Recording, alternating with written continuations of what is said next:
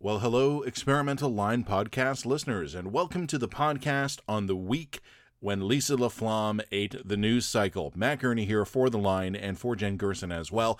We talk a lot about the Lisa LaFlamme situation this week and why both Jen and I actually disagree with the consensus view of what's going on there, but we actually disagree with it in different ways, so stick around for that. We also talk about kind of that universal human ass-covering reflex. We talk a little bit about why media companies cannot handle scrutiny. As soon as they are having their dirty laundry aired, they forget all that they know about being in the media. We update you on Alberta. We update you on the RCMP and a little bit more. So stick around for the latest episode of The Line's Experimental Podcast. So, Jen, are you excited for what you know is coming? I am going to speak on behalf of the women of Toronto. I'm sure that they will appreciate that mightily. Yeah, no, it's about time I stand up and do this. Now, look, so you and I were talking we always have a quick catch-up chat before we click record on these videos. The big story this week is CTV canning Lisa LaFlamme. And honestly, it's so dominated our circles and it's so dominated media sphere. It's almost like there's nothing else to talk about. I think that's part of it. I think it's a late August story. True. But you know what's interesting? Before I get into the meat of what I was going to say, we had some reader feedback when we published a column by Kevin Newman. I do read all the emails that come in. Some of them are crazy and I just kind of delete them. But I do read all the emails that come in. And a couple of them were saying, guys, this is too inside baseball. I didn't sign up to the line to hear about media gossip. Well, first of all, that's weird because we've been doing lots of we've been literally doing media gossip from the beginning, just so that we're clear. We have an ample sources of media gossip. The other thing is that Kevin Newman's column for us this week was gangbusters. Yeah. It went gangbusters. The audience and readership metrics on this was bonkers. So literally he knocked off, I think, one of my columns for one of our most read pieces of all time. And I'm kind of resentful about it. I've got to actually up my game. Yeah. I hadn't looked at it from that perspective, but in terms of stuff we've run this summer, and look, summer's always slow, but this was a big readership drop. Right. For any time of year it was. Yeah. Yep. So this is what's sort of interesting is that, print people tend to poo-poo TV and we're tend to be the first to be like, who really gives a shit of who's the news anchor, honestly. But, obviously there's interest in this story. There just is. So, and I think there's a lot of really interesting reasons why there's so much interest in this story. Yeah. But we us print people tend to be a little bit dismissive of TV news because bluntly it's such a declining media. It's such a holdover of era past. And I think all of us have kind of we don't watch the nightly news anymore. That's something that frankly the gray hairs do. But we often forget that the gray hairs still make up a significant portion of the country. And if Lisa LaFlamme is pulling in 1 million watchers a night, that's a huge number. That's a big number by any metric. Well, this is kind of where it all ties back into me speaking on behalf of the women of Toronto, which is obviously me being tongue in cheek. Don't roast me for this. So I told you this a few days ago. I think I'm going to tell you my meta theory on what this story is in a couple of minutes, but I want to tell you the particular context that you probably don't know about unless you are really plugged in specifically with media in Toronto. Mm-hmm. There has been a series of stories in the last couple of years of women who are prominent in Toronto media being very suddenly put out to pasture, as one of them described it to me. And this is her words, not mine. The moment my boob sagged, I was out of a job. It's you have this period of peak physical beauty in your 20s and your 30s. And then when you start getting into your 40s, especially if you're in a TV role, you are out the door. Mm-hmm. And there's been a series of these in kind of recent years that are getting more and more attention, where women who either have new careers in media or who have left media entirely have been talking about what it was to be sort of at their professional peak, but they had a couple of wrinkles and they didn't fit into the clothes they fit into 20 years ago, and they are just blown out the door. Yeah. Meanwhile, the guy ages gracefully in place in front of 1 million nightly viewers, right? Yeah. And I think part of what gave the Lisa LaFlamme story such currency in the Toronto media in particular, to an extent that maybe people wouldn't understand outside of Toronto, was that this is just the latest an example of that, right? Like there's all like, like the media loves patterns. Mm-hmm. So like if this was happening in isolation, I don't know if it gets the currency of it that it did without the recent stories being told by other kind of Toronto area female media personalities. Like to give you a sense of just how prevalent this is, when we were talking on the phone earlier this week, I said, when I was in journalism school in my 20s, we had to choose between 3 streams. I think it was like broadcast, radio, or print. You chose in your second to third year, you chose which stream you wanted to focus on, and then your classes were focused on that. So if you wanted to get into broadcast, you did more technical type training, camera work, on-air work, that kind of thing. And if you wanted to go into print, you kind of specialized a little bit. You did more magazine writing and feature writing, took classes of that nature. And, even in my early 20s, I was like, well, I'm going to go into print. Why?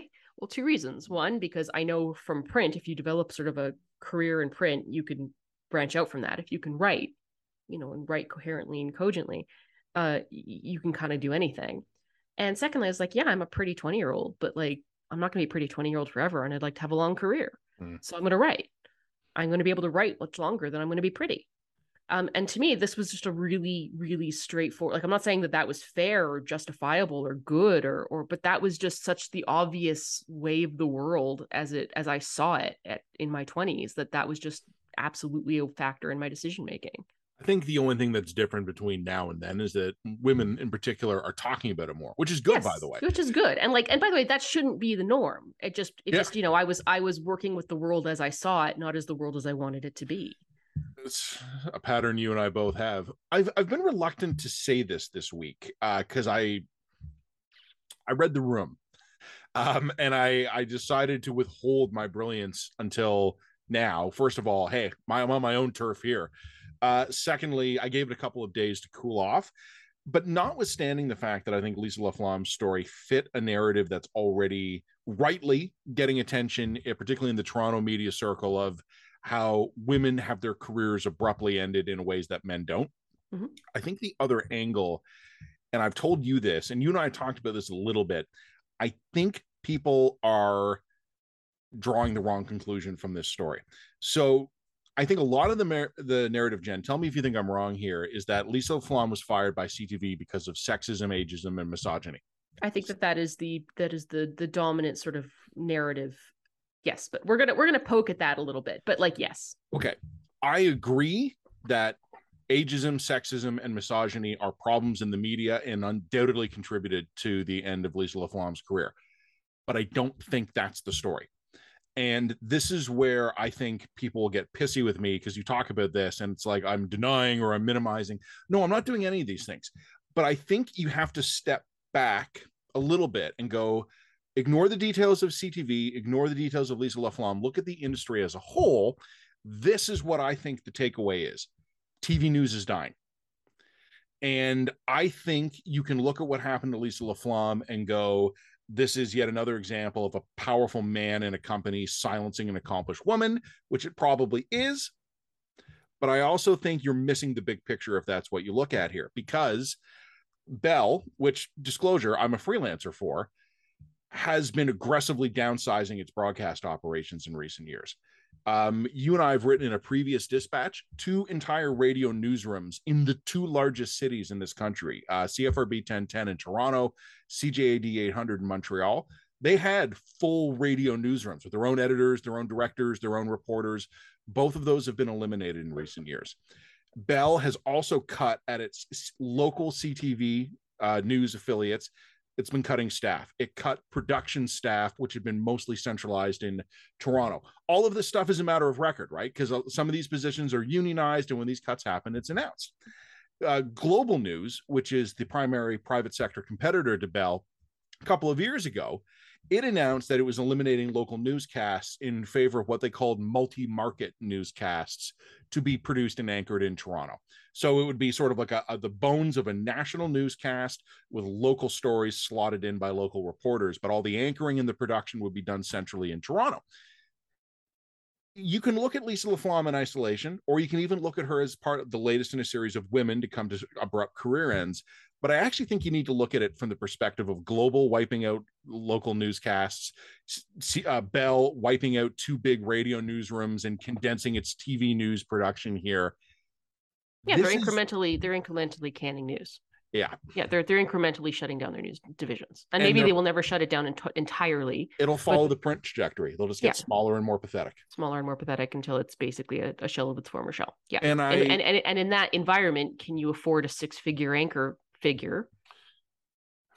Well, it's probably not justifiable. Well, I mean, 6-figure, but maybe not with Lisa LaFlamme's 6-figure. Or are you going to spend half to a quarter of her salary and put someone younger in there for a couple of years? I think, I've been talking the last couple of days with my Toronto media broadcast colleagues, right? Because that's like I'm half a print guy, I'm half a broadcast guy. I got a foot in each world. And I've been kind of in my broadcasting group chats talking about this. And people keep saying, I don't think it's about the money. It has to be about the sexism, or it has to be about the relationship, because they still have to pay out LaFlamme's contract, right? So technically they're not saving any money. Okay, but I think that's wrong. Okay. Because I think LaFlamme is not entirely an issue of money. I think if you're going to crush your broadcast operations, you got to wipe out the powerful old guard. Yep. You gotta take her against the wall to discourage the ultras, and it also allows the new hatchet man to stake a certain. It's also about power.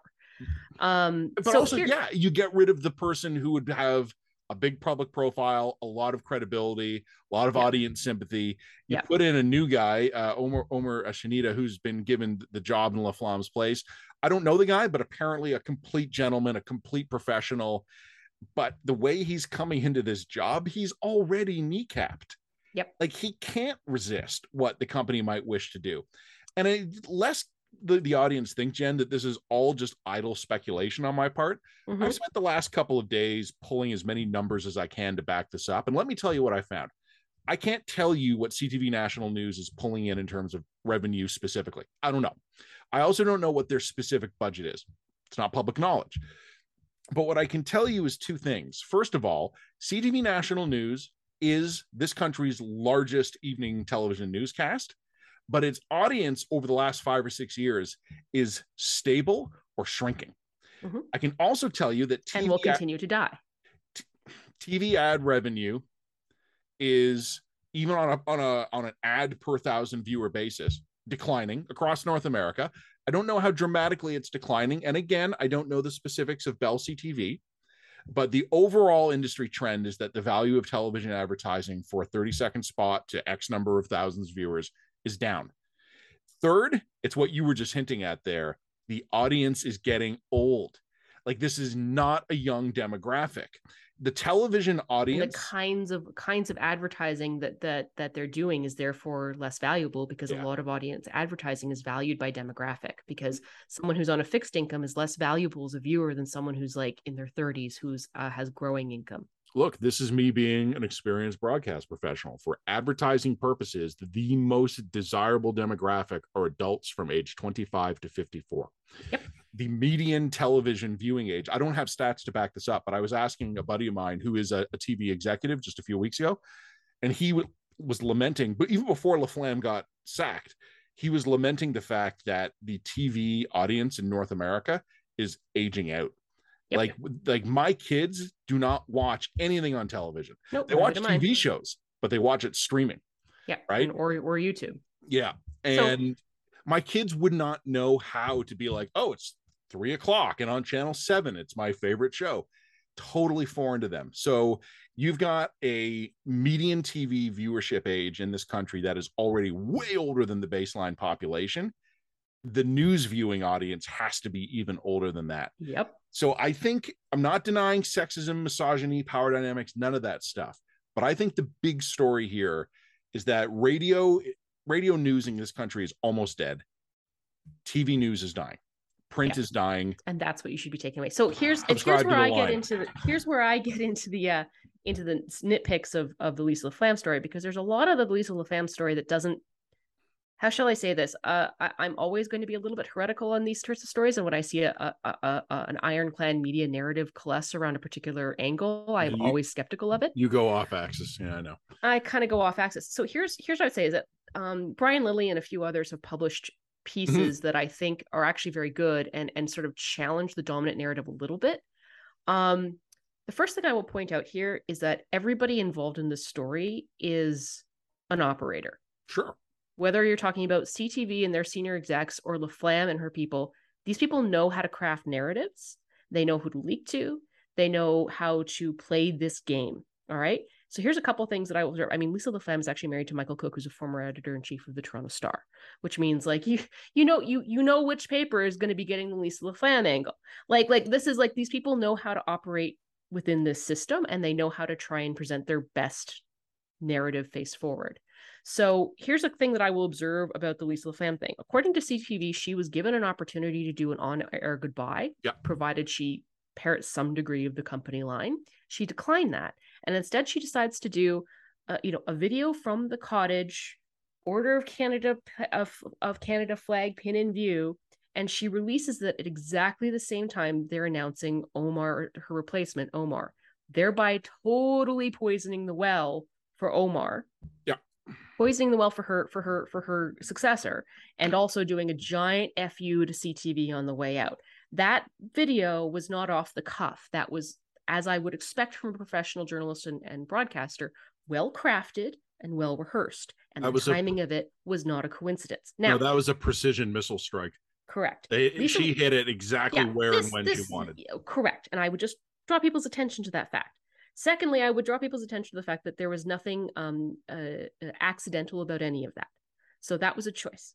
So then I have to start asking some questions. It's like, okay, so right after that goes out, a source leaks information to Canada Land about how this was all basically sexism and ageism. Okay. Again, am I possibly? Yeah, that's a possible question. But then I'm looking at the actual examples, and that is, well, Lisa was fighting for more resources to Ukraine, and apparently she was fighting against having her second in command be shunted off to another newscast. I'm going like, fighting over resources to a foreign war is like everyday stuff in a newsroom. That's not, you're not firing someone over that. That's not a power struggle. That's a day ending. And why? And maybe you're really pushing against having your little team at CTV broken up, and that was a big point of contention. Okay, interesting, but again, not necessarily proof of misogyny or sexism. Then there comes out this story, for example, in I think Brian Lilley first broke this, that there was actually some very serious contentious issues about her involvement with the Patrick Brown case and to what extent she cost the company serious legal fees because of the Patrick Brown stuff. Okay, I think that's probably a factor that gets overlooked in the more credulous reporting. Then you get into the story, like the Globe and Mail just broke the fact that apparently Melling, who's being cast as the villain in all of this. Melling's the news director, who was not really the guy who made the call. Yeah, the news director. Yeah, apparently Melling basically was like started questioning who allowed Lisa LaFlamme to go gray, and of course that then furthers the misogyny narrative. The misogyny narrative. So like, I'm looking at all this and I'm like, is it beyond the realm of possibility to me that Melling was a total prick who was out who was trying to reduce costs in the newsroom, got into a power struggle with one of the old guard and one of the senior people, and decided to take that power struggle to its ultimate end? Yeah, that seems like entirely plausible to me. Is it totally plausible to me that this was all because Melling was actually a sexist ageist? That's a little too simple. I don't necessarily think that adds up. And I think when you start to consider the fact that, Lisa LaFlamme gets booted for a dude who probably cost the company half as much, you start to do the math on that and you're like, I don't know. And then comes the third parts of all of this where I start to question this narrative. And I'm like, yeah, but Lloyd Robertson got to like basically be on air until he was falling over on the table half dead. I'm like, yes. And who in 2022 expects that they're going to have a newsreader role into their 70s? Who, like, hands up here if you honestly think any newsreader is lasting that long post 2022. Like, Omar's not going to be around 10 years or longer. bluntly, he's not. The newscast itself probably isn't going to be around 10 years or longer. Like, this isn't nobody's recreating Mansbridge or Barbara Walters or Walter Cronkite in the current TV news environment. That's not going to happen. And that's not something any newsreader, male or female, should be expecting. So, like, I'm not discounting the sexism, ageism thing as being a factor in all of this, but I think that once you start to peel across the onion and challenge some of that fact, the picture starts to look a little bit more complicated than that. I agree. The only comment I would add on Laflamme, like, hitting CTV with that perfectly aimed shot was, well, actually, I'd had two comments. First of all, I don't actually blame her for doing that. So she goes out and she flips the bird, and she totally causes some chaos for them. I agree with you. A bunch of well-timed leaks coming out, making the company look bad. Okay, yeah, you know what? She takes some shots on the way out. That's fine. I tend to think they're probably accurate enough, but I don't deny that the fact that you're right. She's an operator. The other thing that jumps out at me, though, and this is a meta problem a lot of media companies in this country have, is that the moment any media company in this country has a scandal, they forget everything they know as a media company. Yep. 100%. Like, when we are covering the scandal in, like, any institution, they panic every time. Yeah.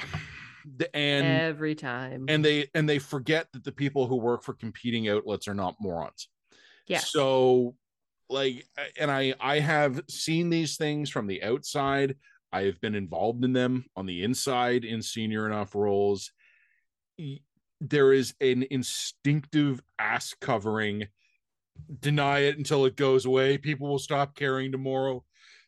Media companies are probably the worst at managing the media when it's their dirty laundry being which is aired. Very funny.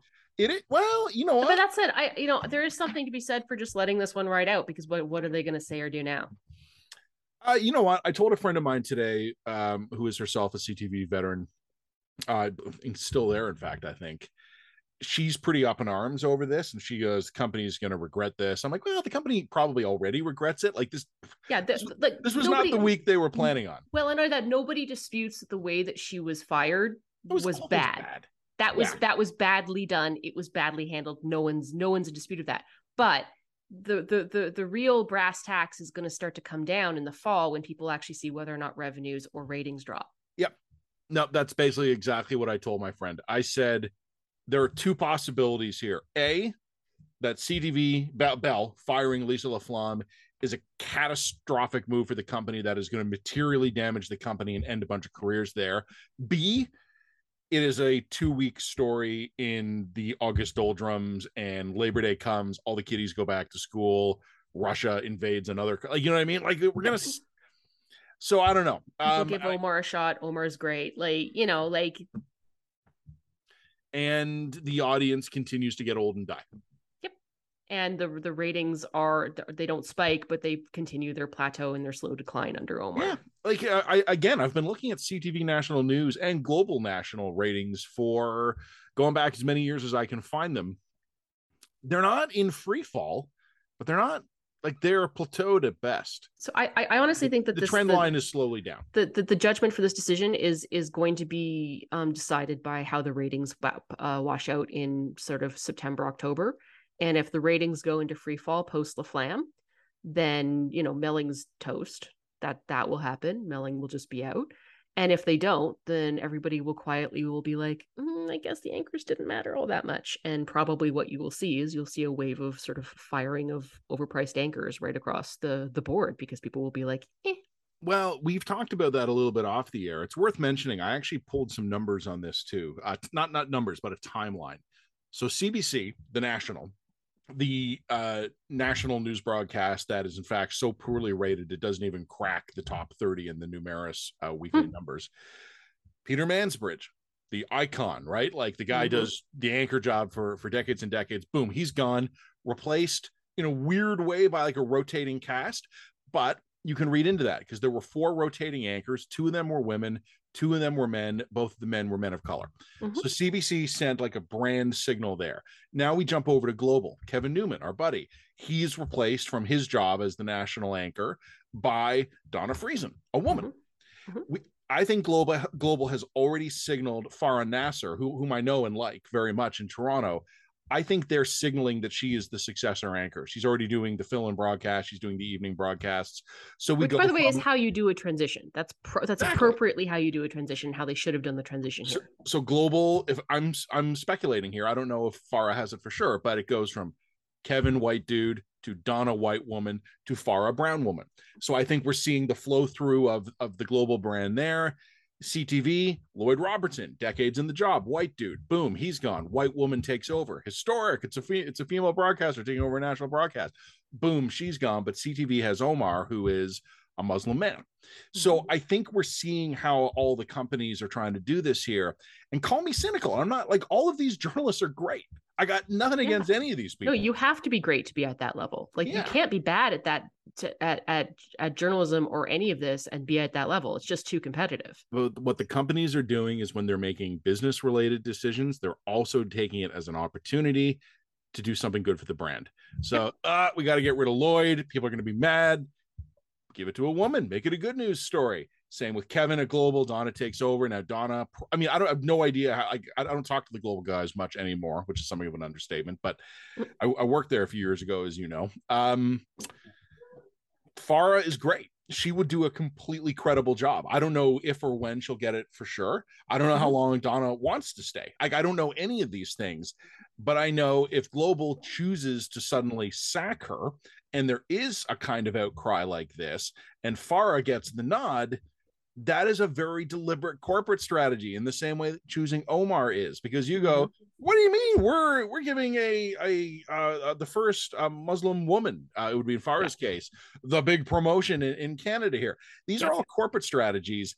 They're really transparent ones. And this is why, like I said before, media companies cannot handle being on the receiving end of this. You and I could run down a list here and tick off. We won't, because I think the listeners are probably hoping to move on. Media companies cannot handle scrutiny. And it's funny, we talk, the Hockey Canada scandal that's been going around about the sexual abuse allegations. There's been a lot of talk in recent years about, Me Too, institutional problems in big companies. Is there a simpler explanation for all this? Maybe we as human beings have an instinctive ass covering reflex here. And the problem is not that our institutions are corrupting us. It's that they're built in our image, right? And even media companies, we shine a light on truth. All these highfalutin noble ideals. The moment we have some workplace scandal, all of a sudden we forget everything we ever known. And it's like, bury the story, cover it up. I have a better general axiom that I follow when I think about these things, and that is institutions wind up promoting or embodying the very issues that they were created to fight. You see this a lot. Now, it's not all the time, but in nonprofits, you see this all the time. So say you have a nonprofit that's devoted to fighting domestic abuse against women. 9 times out of 10, they will promote and put into the CEO position an abusive male. Like not necessarily a physically abusive male, but like someone who like berates everyone in order to get things done. The loud bully.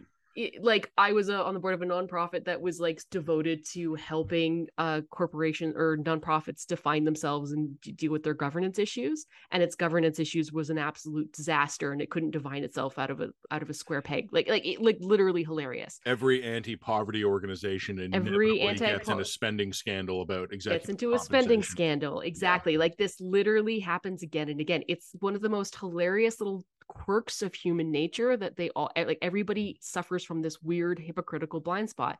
And it seems to be that media organizations that exist to like expose everybody else fall into this trap too. They don't like to be exposed. Like, just don't look at us. Don't look at us. We'd expose other people. Like, I have a very specific memory. Weird thing. No, I have a very specific memory of trying to warn some people I worked with who were more senior to me If this was another outlet and we were looking out, would we accept the press release we're about to put out, or Yeah, would it just send up all kinds of red flags? Eh. is what it is, man. But anyway, let's move on. You know what? Honestly, Lisa LaFlamme ate the video podcast today, but to be honest with you, there actually wasn't that much else. I But think we've got two other dispatches kind of in the works. So like I think that we break Lisa LaFemme up into three parts. One is kind of an introductory part. You do the actual business analysis, okay. And then I'll do like the okay, but let's start to peel away the actual official narrative here and find out if there's more to the story than not, and let's sort of peel back what we actually know. I think that actually be a good to do. You want to talk a little bit about the RCMP hearings? Yeah, I mean, yeah, in a very little bit. So we've been covering in recent dispatches that Bill Blair, who at the time of the Nova Scotia massacre was the public safety minister, he's the minister of emergency preparedness now, but he's being called back to testify about what he was doing when he was emergency preparedness minister. In early 2020, when the massacre happened. And for the listeners who may have totally taken the summer off, the allegations here are on top of a botched RCMP response to the actual attacks in Nova Scotia. There have been accusations by members of the local RCMP command that there was pressure coming from national RCMP headquarters, specifically from Brenda Lucki, the national commissioner, to release certain details of the investigation regarding guns, so that the Liberals could then take that information and use it as kind of to help them with a gun control political announcement. The problem with that, whatever your views on gun control are, you cannot be co-opting law enforcement investigations for partisan political purposes. Mm-hmm. And if Commissioner Lucki, as she's been accused of, and she denies this, but if she was indeed pressuring local officers to suit the political agenda of the Liberals, that's a fundamental breakdown of the dividing line between political politics and police independence. It's a total no-go. You can't do that. And Blair has, in very careful language, denied any wrongdoing. Commissioner Lucki, in absurdly careful language, has denied any wrongdoing. We wrote in one of our recent dispatches, the denials are so carefully written, they read to us more as confessions. Yep. Like when you have to come out with a really precise statement, it makes me like we were talking about a few minutes ago, right? Like you don't know how to handle the media. So Blair and Lucki had already testified. We've covered that in previous dispatches. It won't be a huge written blurb, but the RCMP local officials, including the commander and also a civilian staffer, a communications advisor who had been very much tied in with all these allegations, she has and he have now testified. And basically, I watched some of it and then I read the transcripts after. They are 100% calling bullshit on Commissioner Lucki's denials. They're not putting anything new out there. Like they're not making new allegations, but they're sitting before Parliament and they're going, the commissioner told us that we had to get these details out because there was a gun control announcement that was coming and that she was feeling pressure from above. She can explain that however she wants. She can put whatever spin on that she wishes. But this is what we were in the conversation being told. And one of them, Superintendent Darren Campbell, I think his name was. I'll have to check that. He basically said after the first hour, like I walked out of the meeting and discussed. And one of the MPs said to him, like, and how much of the meeting until that point had been about get the details of the guns out so they can be used. And he's like, all of it. That was the meeting, right? So like Commissioner Lucki has been sort of saying, hey, this was ill-chosen language on my part and part of a tense meeting. Commissioner Lucki's like, this was the meeting. Like, this is what we were being pushed to do this because there were expectations from above at the political level that we were going to get this information out so it could be used. It doesn't advance the story in any way. There's no new news here to break, but it's just after all the spin and evasive maneuvers we've seen, they just come out and just repeat exactly what the allegations are. I don't know. It's August. I don't know how much people are paying attention, but I think people should be paying attention to this one. So I'll whip up something on that.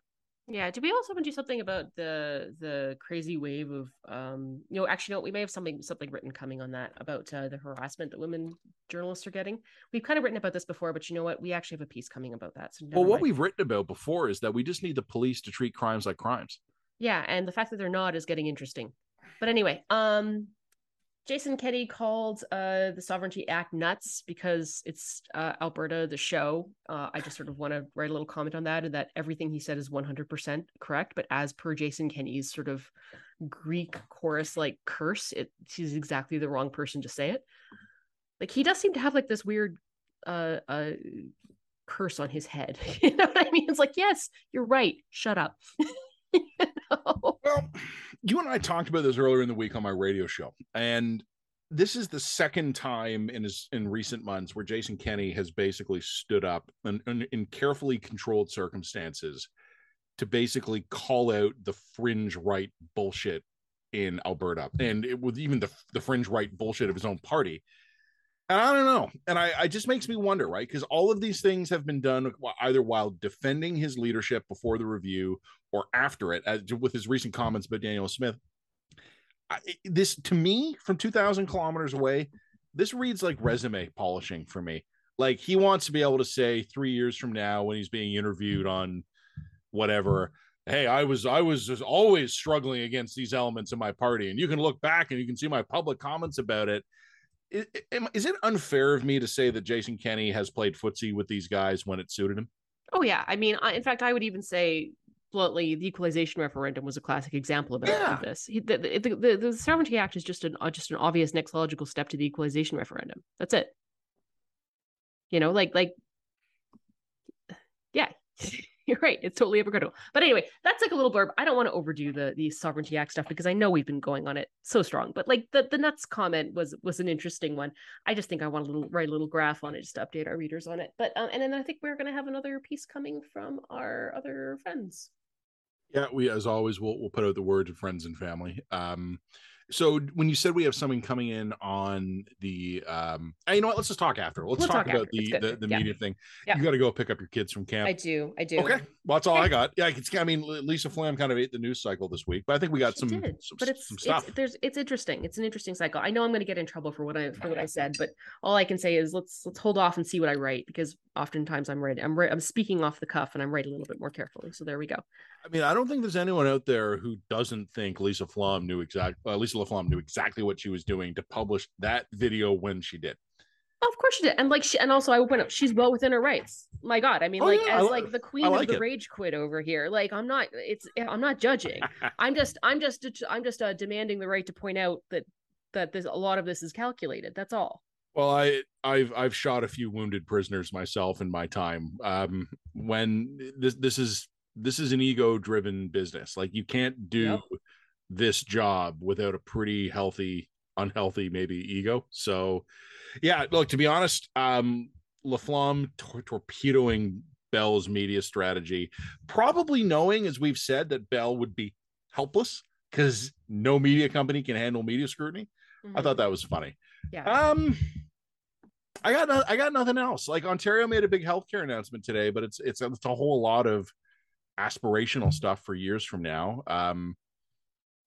I don't have anything to say about the Quebec language thing, where apparently the use of French has declined even in Quebec. We can probably find someone to write about that. I don't have anything to say about it. I guess we just call it here. Yeah, I think we call it here. Okay. Well, okay. Thanks, everybody. Bye. Bye. Well, that is it for the latest episode of the Lions Experimental Podcast. We hope you enjoyed it. We know it was a little bit up the media zone belly button, but hey, you people seem to like that stuff for some reason. If you haven't subscribed already, please subscribe today. Have an amazing weekend. We'll talk to you soon.